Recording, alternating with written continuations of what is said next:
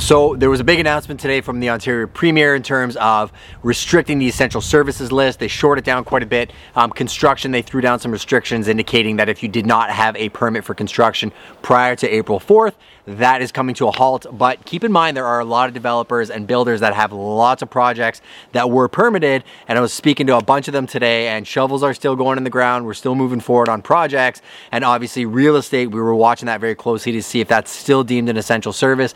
And it clearly is, because there were a lot of people whose houses have sold, closings are coming up, they got to get into new properties. It's just the way that we're doing business is very, very different. I actually think there's going to be a huge shift in the industry. I think the way that we do business coming out of all this down the road is going to change dramatically. And are you prepared to deal with that? We're battening down the hatches, and we're doing it in a big way, but that's another topic for another episode. I just wanted to hammer home that the date was April 4th because we had an audience member ask us.